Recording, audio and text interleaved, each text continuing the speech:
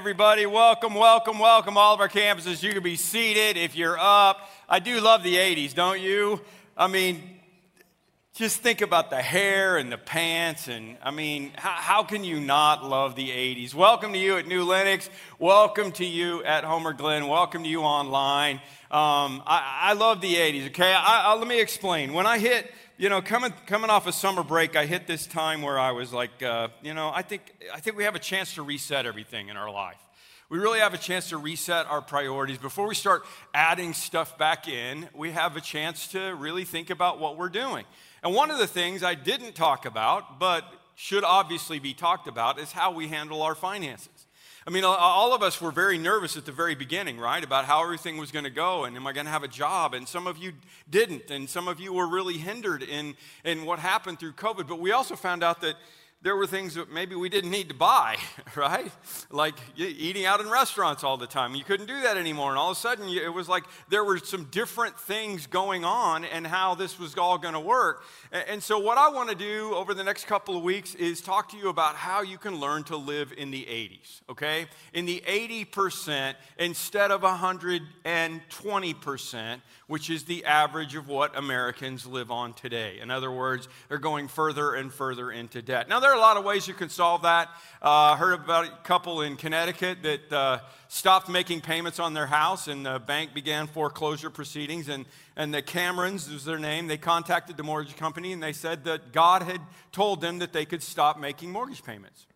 And they said, it was our desire to be free from this mortgage debt. Therefore, we asked God, our Heavenly Father, I'm not doing an accent, so this is good, right? We asked God, they're from Connecticut. We asked God, our Heavenly Father, in the name of Jesus Christ, and He heard us, and He freed us from this mortgage bondage.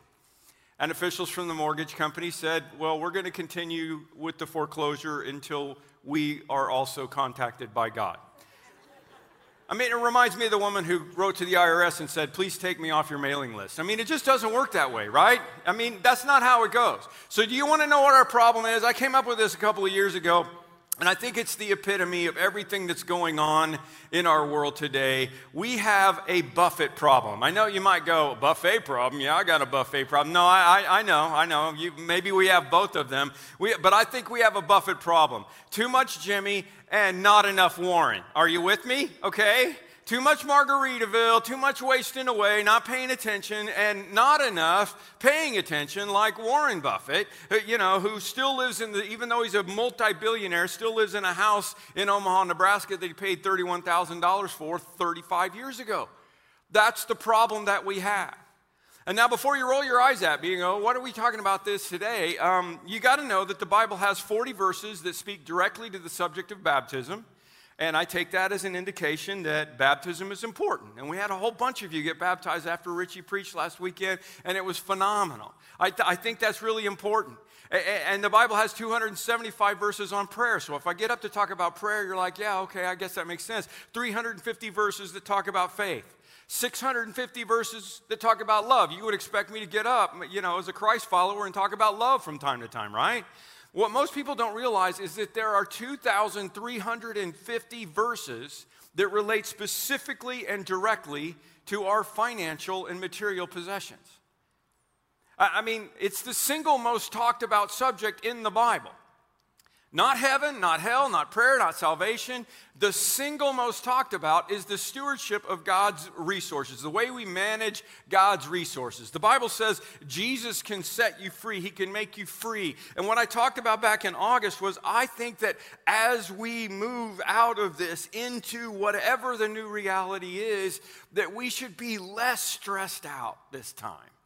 Because before March 13th, Friday the 13th, we were all really busy and really stressed out, and a big part of that had to do with our finances. A big part of it had to do with this. So as we're moving back in, and I know, I get it, some of you are really behind because of the coronavirus, and we want to help you, honestly, we do. But for those of us that weren't necessarily that much affected by it, let's go back to a different way than we were before. And I got to remind you that this is a spiritual issue, okay? It's a spiritual issue. The Bible says, if you have not been faithful in the use of worldly wealth, who is going to entrust true riches to you? I'm just saying that the sooner we get this right, the sooner we'll be living better because it's God's owner's manual. Now, living on 80%, where did I come up with that? That's not really in the Bible. But giving and saving are in the Bible. So the way that we set it up is we give 10%, and this is very biblical. We give 10% back to God, and I'll explain that along the way. We save 10%, and we live on 80%. I'm doing that way differently now because, I'm not paying for college and I'm getting older, so I'm putting a lot more back in savings and living on a lot less than 80% at this point. But all of our lives, we've gone on this principle. When we were making nothing, when we were making very, very little, when I was making $19,000 a year straight out of college, we did 10, 10, 80. Up to the point where I am now where I'm making more than that. And we're living on 10, a lot more. We're living on a lot more and a lot more and a lot less, okay?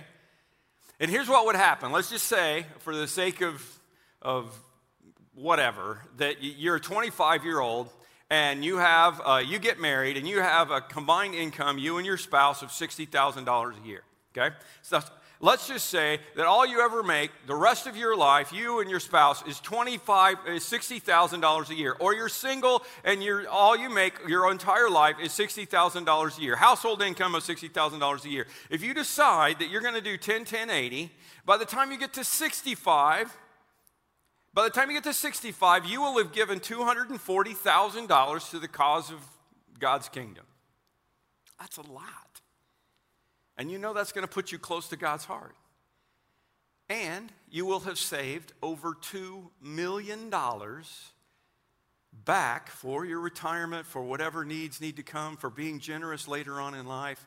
With an average amount of interest, you will have saved over $2 million of money, because that's how compound interest works. That's an average of $60,000 a year from 25 to 65. Now, I know when I say that, that brings up a lot of emotions, okay? Some of them are guilt, and I'm not trying to do that, okay? I've had people say to me, well, I guess we won't get the granite countertops, well, I guess we won't buy the boat. No, don't buy a boat. That's dumb. Anybody have a boat? Boat stands for bring over another 1,000. Bring over another 1,000 to the marina where they work on your boat. But that's not the point. The Bible teaches that we give generously and we save responsibly, and then we enjoy what God has blessed us with. The Apostle Paul says, command those who are rich in this present age not to be arrogant, nor to put their hope in wealth, which is so uncertain, but to put their hope in God, who richly provides us everything for our enjoyment.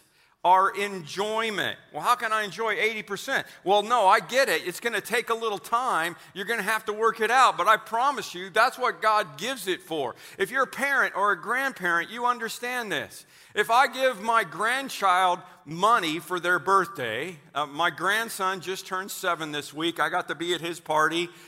Here's a picture from the party. I didn't doctor that picture. They just literally cut my face out of that picture. It was a Ninjago party, okay? I'm the Rodney Dangerfield of our family, I guess.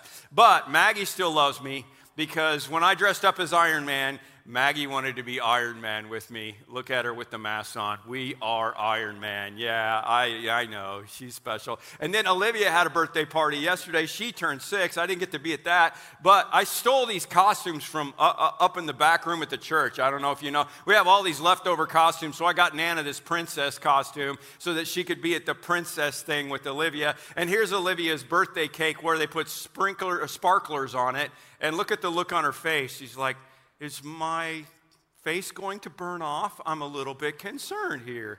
And the 3-year-old, her 3-year-old brother, Caleb, he didn't want to be a superhero. He wanted to be a leaf. He's a strange one. Really? Yeah, he's going to be a preacher. So what I'm saying is, if I give Charlie or Olivia some money, I'm happy for them to save some of that money. I'd love for them to do that. That's kind of up to their parents. I'd love for them to give some of that money. But I also want them to enjoy the money. That's why I gave it to them. And God is the Father. He wants us to give generously and save responsibly, but He also wants us to enjoy what He has blessed us with. And hey, guys, we're grown-ups, okay? So spending all your money on Legos is really dumb. Just God just doesn't want us to feel trapped because we don't have any margin in our life. And the other emotion that people come at me with sometimes when I talk about this stuff is anger. You know, it's just like, well, wait a minute. I feel shortchanged. What do you mean give back to God? Are you kidding me? I work so hard for the money, and they feel shortchanged. It's interesting, though, you know, when we've been doing this and when other people do this, the truth of the matter is, if you make $20,000 or $30,000 a year, you're not as likely to feel that way. They are more likely at a lower income level to give 10% back to God than somebody who's making six figures or more. Because that's big money now. You're starting to talk about big things. And some people just feel shortchanged when you start to talk about this stuff.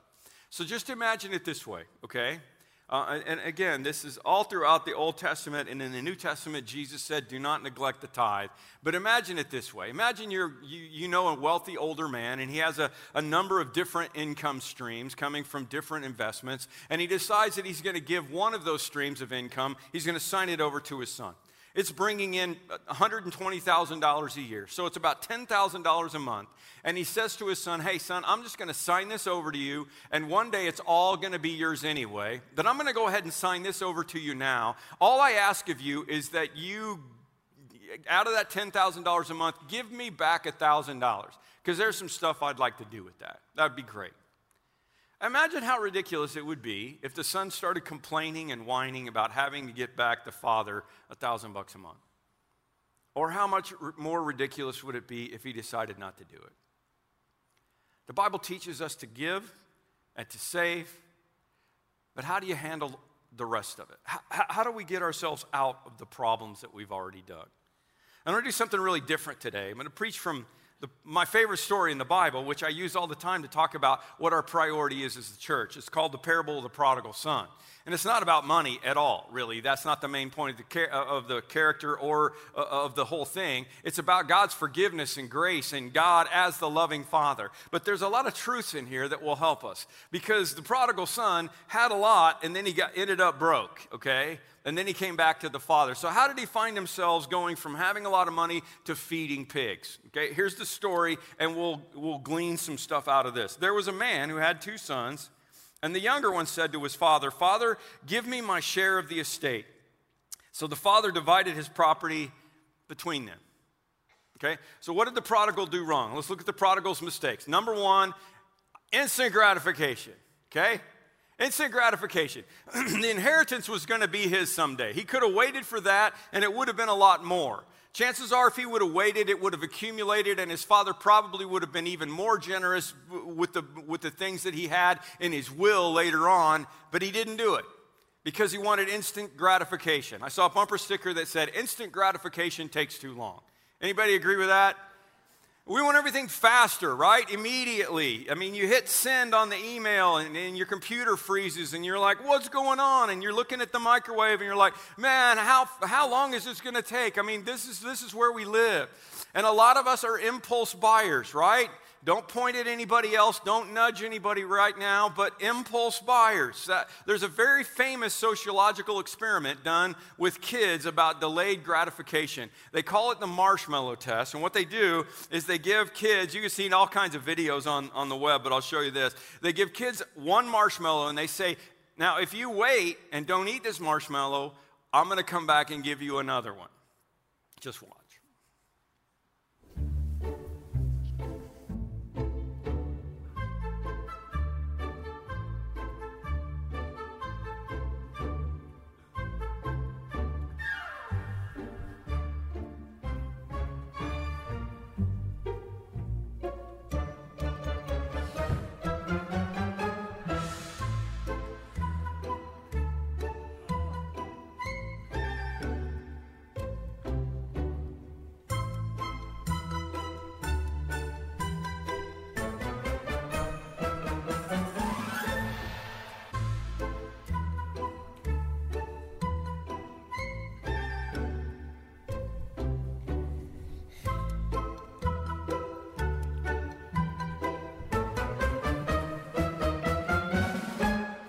Okay, girls, how did you do? You haven't eaten yours. And what happened to yours, Bea? Where is it? What, it's there in your tummy? Is it? So you couldn't wait for another one. So you, as a reward, get another marshmallow. Tasty? I'm sure they gave the little girl another one after the video was over, okay? She's too young and too cute. I mean, really, but you know what that feeling is like, right? Save up for a car? Why would I do that when, you know, it's 1.9% interest? Listen, I get the whole thing, okay? I live where you live. But MIT did, their economists did a study on why people use credit cards and how credit cards work. And you know what they found out? They found out that when you use a credit card, I know I sound like Dave Ramsey up here, but listen to me. Well, they found out that when you use a credit card, you spend twice as much money as you think you're spending. Twice as much money. For every dollar that you spend, it only feels like you're spending 50 cents. Doesn't that ring true? I mean, you know that's true. You're like, you pull out the card, you do your stuff, and then you get the bill, and you're like, how did this happen, right? Because credit cards separate the fun of buying something from the pain of paying for it. So I can experience fun now, and I don't have to worry about the consequences later. Or I can set it up on minimum payments that last for another 30 years and waste all of my savings money. The prodigal son doesn't want to wait. He took it right then. Here's the key, okay? You want to know the key to instant gratification? I know this guy who was thrown in jail unfairly. He was in the Middle East. Conditions of the jail were very poor, damp, cold, inhumane. He was neglected and abused by guards. Food was scarce and poor. And he wrote a letter to some friends in which he said, I know what it is to be in need, but I also know what it is to have plenty. But I have learned the secret of being content in any and every situation, whether well-fed or hungry, like I am now in this prison, whether living in plenty or in want. The prisoner who said that, of course, was the Apostle Paul, writing to his friends in Philippi, and he said, I have learned to be content in whatever the circumstance. Content.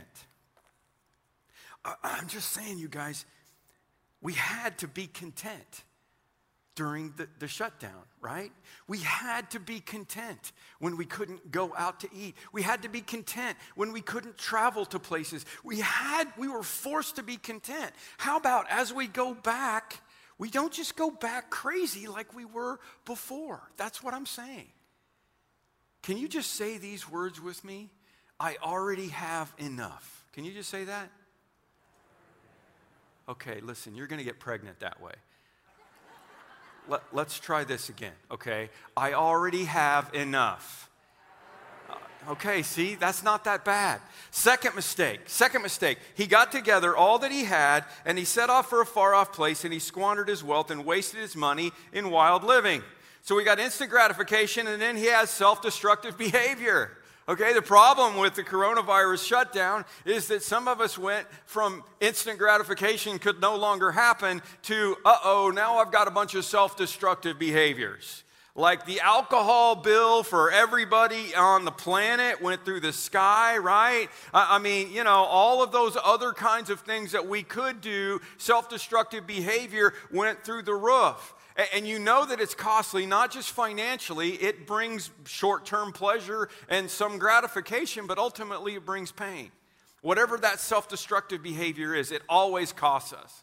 So I'm just inviting you to examine your lifestyle. Do you know where your money goes?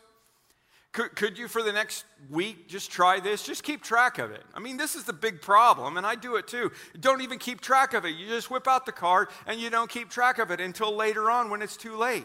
It should be so obvious. So just for a week, at the end of the week, look at what you've spent your money on and ask yourself some questions. Have I saved for the future? Some emergencies.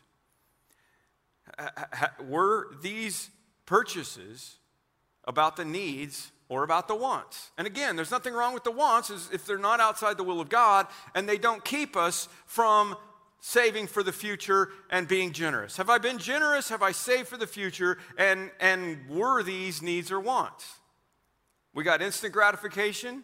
We got self-destructive behavior. And then after he had spent how much? Say that with me. Oh, there it is. There's the 100% or 110% if he could get some credit cards. After he had spent everything, there was a severe famine Nobody saw that coming. Yeah, right? Like March 13th. There was a severe famine in the whole country, and he began to be in need. He began to be in need, okay? Instant gratification, self-destructive behavior, and thinking there's always more where that came from. Those are the three mistakes that lead to financial ruin in our lives. You see, a lot of us think, the problem isn't spending. It's not even saving or giving. The problem is earning. I just don't earn enough. If I could just make this much more, then I could start giving and I could start saving and I could start being responsible with my spending and get out of my credit card problems. But honestly, that's probably not true. The Bible says the more money you have, the more you spend, right up to the limits of your income. You see, there used to be this rule that when you ran out of money, you were out of money. I mean, some of you remember this. I do. If you're out of money, you're out of money. You had to stop buying things. You had to survive by going without. But that's no longer true because we're now like my favorite all-time SNL skit. Here you go. I just can't get these numbers to add up. It's like we're never going to get out of this hole. Credit card debt, does it ever end? Maybe I can help. We sure could use it. We've tried debt consolidation companies. We've even taken out loans to help make payments. Well, you're not the only ones. Did you know millions of Americans live with debt they cannot control? That's why I developed this unique new program for managing your debt. It's called Don't Buy Stuff You Cannot Afford. Let me see that. If you don't have any money, you should not buy anything. Sounds interesting. Sounds confusing. I don't know, honey. This makes a lot of sense. There's a whole section here on how to buy expensive things using money you save. Give me that. And where would you get this saved money? I'll tell you where and how in Chapter 3. Okay, but what if I want something but I don't have any money? You don't buy it. Well, let's say I don't have enough money to buy something. Should I buy it anyway? No. Now I'm really confused. It's a little confusing at first. Well, what if you have the money? Can you buy something? Yes. Now take the money away. Same story? Nope. You shouldn't buy stuff when you don't have the money. I think I got it. I buy something I want and then hope that I can pay for it, right? No. You make sure you have money, then you buy it. Oh, then you buy it. But shouldn't you buy it before you have the money? No. Why not? It's in the book. It's only 1 page long. The advice is priceless and the book is free. Wow, I like the sound of that. Yeah, we can put it on our credit card. So get out of debt now. Write for your free copy of Don't Buy Stuff You Cannot Afford. And if you order now, you'll also receive Seriously, If You Don't Have the Money, Don't Buy It, along with a 12-month subscription to Stop Buying Stuff magazine. So order today. It's too obvious, isn't it? I mean, it's where we are, you guys. And the Bible said it kind of even worse than that. Listen, I don't write them, I just read them. Stupid people spend their money as fast as they get it. A wise person saves for the future, okay? Do you see that? Okay. Stupid goes with spend, and wise goes with saves. All right? You with us? Next week, we'll talk more about saving. Pastor Todd's going to be talking about saving next week. The prodigal son didn't anticipate and was not ready for the hard times, the lean times. So stupid spend and the wise save. That's how it's supposed to be. And that's what led to his financial ruin, but also a whole lot of other suffering in his life. When you go through tough times financially, it's a tough time in your whole life. The number one problem in marriage, I think this is why the Bible talks about it so much, is finances, you guys. So the young man comes to in our story, comes to a place where some of you understand this, he's desperate, and he knows he has to make some changes. Things can't go on like this. So what does he do? So he went and hired himself out to a citizen of the country who sent him to the field to feed pigs. And the Bible says he longed to fill his stomach with the pods that the pigs were eating, but no one gave him anything. Okay? No one gave him anything? Yeah. So what did he do? He went and fed the pigs. So what has he done here? He's made some lifestyle changes. And again, I'm bringing this up because we all had to make lifestyle changes. He's lived in a well-off family. He's had all kinds of money to blow. And now, because he's done a bad job, he actually has to go feed pigs. And remember, Jesus is teaching this to Jewish people. So this isn't just bad about feeding pigs. This is unclean about feeding pigs. And the truth about it when it comes to our financial life is that we need to, first of all, acknowledge the reality of the situation. Financial experts says this is where most people get in trouble. They just don't. They're just like Steve Martin, okay? Like just clueless, absolutely. Amy Poehler, they just didn't get it. They don't understand. Can I just be clear about this? Not opening bills is not a financial plan, you guys, okay? Just pretending like everything is okay is not a financial plan. The Bible says the prudent see danger and take refuge. This is the one Dave Ramsey uses a lot in FPU. The prudent see danger and take refuge. They see what's coming, they see the road that they're on, and they take refuge. But the simple keep going. They keep doing the same things, and they suffer for it. And the old adage goes like this: if you want something you never had, you have to do something you never did. I just want to encourage you, as we come back into some kind of normal, this is what needs to happen first. Acknowledge the situation. The prodigal son takes the most humiliating job he possibly can. He's feeding pigs. It would have been easy for him to say, this is beneath me. I come from a wealthy family. There's no way I'm going to do this. He could be like Cousin Eddie in Christmas Vacation, who hadn't worked for 7 years because he was holding out for a management position. But at some point, you have to humble yourself and acknowledge the reality of the situation that you're in. Maybe it's time to sit down with your spouse and say, you know what? We have not made some good financial decisions. We haven't handled our money as well as we could have. Recovery begins when you're honest about where you are. So then, when he came to his senses, I love that phrase, how many of my father's hired men, he said, have food to spare, and here I am starving to death. He acknowledged his situation, and he came to his senses. He doesn't have to go on like this. Here's what I'm going to do, he says. I will set out and go back to my father and say to him, Father, I've blown it. I've sinned against heaven and against you. I'm no longer worthy to be called your son, so just make me like one of your hired men. What did he do there? He acknowledged the reality of the situation, and he developed a plan. He realizes that he needs to make a change, and he shows us what to do next. You got to develop a plan. This is the plan. This is what I'm going to do. The Bible says, be sure to know the condition of your flocks. Okay, agrarian society. You get this, right? Make sure you know how many sheep you've got, okay? And you know who's feeling good. Give careful attention to your herds, for riches do not endure forever, and a crown is not secure for all generations. So you come up with a plan. It's called a budget, okay?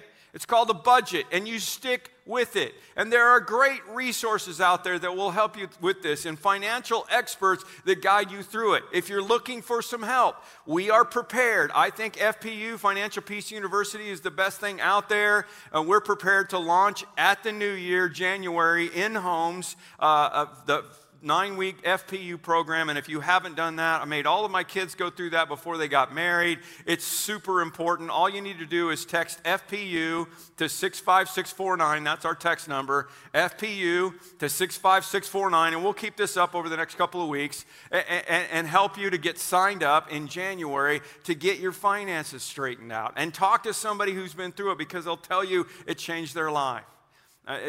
Ramsey Solutions Ramsey's a good friend. I'm speaking this week down at they have chapel every week on Wednesday, and I haven't done it for a while, but I'll be down there this week speaking to them. We want to help you with this, and they do too. A lot of times I hear people say, you know, I'm going to quit smoking. I'm going to lose 25 pounds. And I never really believe them unless I know they have a plan.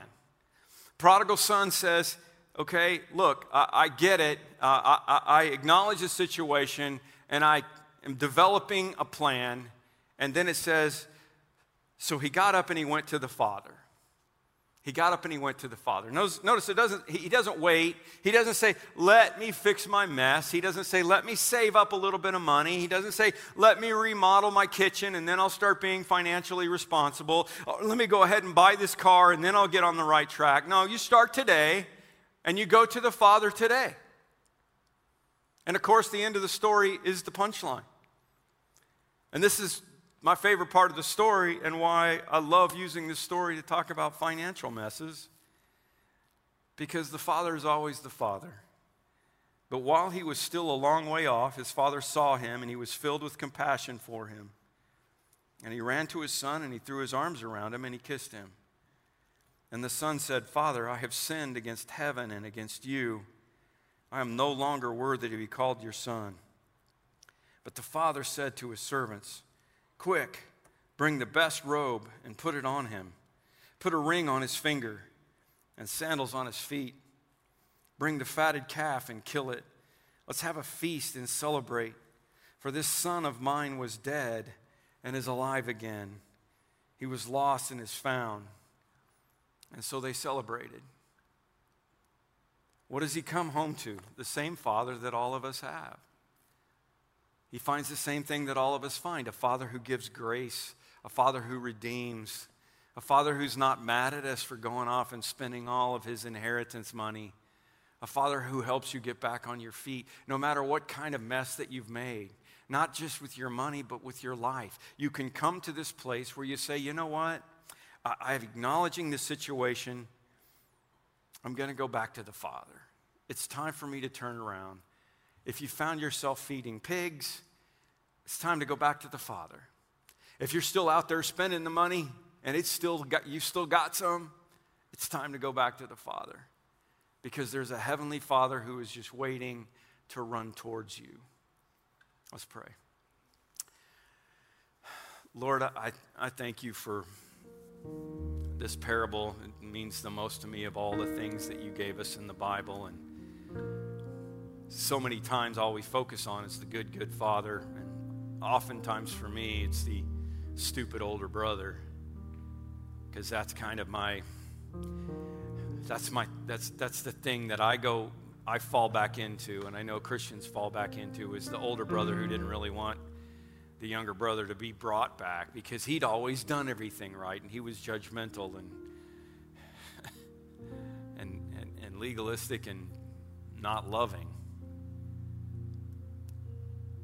We don't often focus on the prodigal because we just find ourselves in his story too easily. But I love today that we could talk about how he got himself in that situation. And I love today that we could talk about the fact that no matter what situation we've gotten ourselves in, or what situation the coronavirus or other circumstances in life have got us into that we had nothing to do with, that today we can turn around and come home to the Father and know that there will be no judgment, know that there will be no harsh words, know that there will be no penance, there will be no time where we have to do a few things before he can trust us again. None of that. Just the love and the grace of the Father who sent his Son to pay for all of our mistakes. Father, you're the one we worship today. It's in your name we pray. Amen.